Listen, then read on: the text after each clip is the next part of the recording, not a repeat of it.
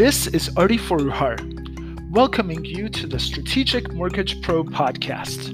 Serving homebuyers and real estate investors in 48 of the United States, Team Artie looks forward to serving your mortgage lending needs.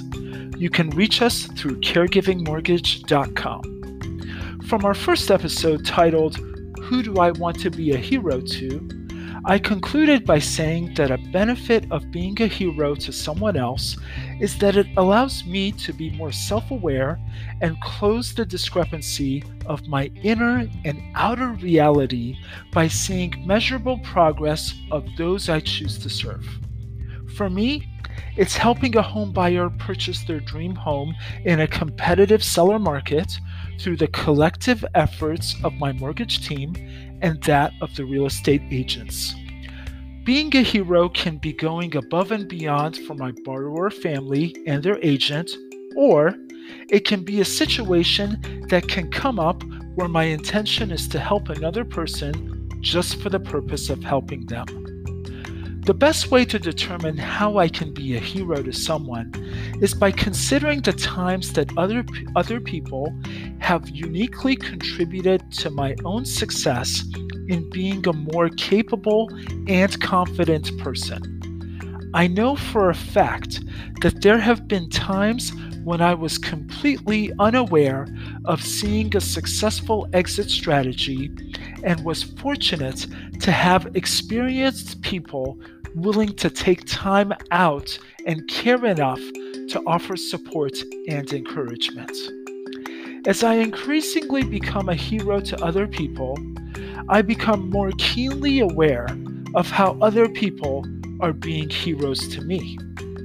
It expands in both ways, and the deep appreciation I feel when someone else is a hero to me is what other people feel when I'm a hero to them.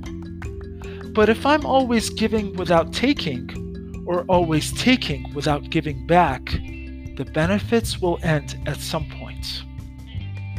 Being a hero is the purpose that most focuses and multiplies my best energies and skills in any situation. It's like having a constant true north, where I've established the correct direction from the start, and I'm not worried or preoccupied about the means of getting to my destination. The means which are instilled in my values will be whatever's necessary to get there.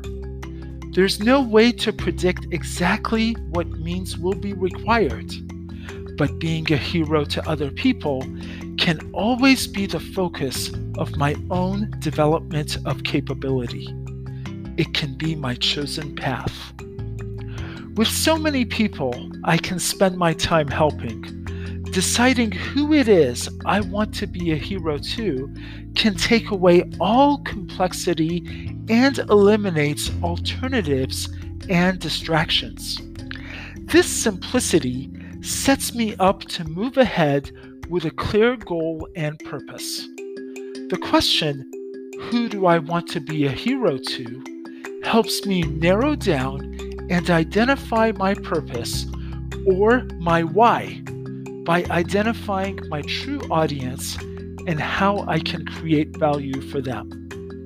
No matter who or where I am appreciative and grateful to everyone who's ever been a hero to me, and every one of those people has the same deep appreciation for every person who's been a hero to them. This constant reality can be a focusing purpose for me as it is for others. All of this intense meaning, purpose, and value creation starts with someone's much-needed contribution to another individual's growth and achievement.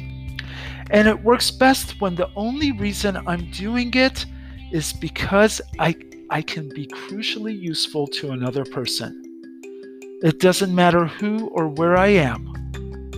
Getting clear about who I want to be a hero to tells me about what capabilities I need to focus on and what capabilities of others I need to surround myself with so I can keep expanding.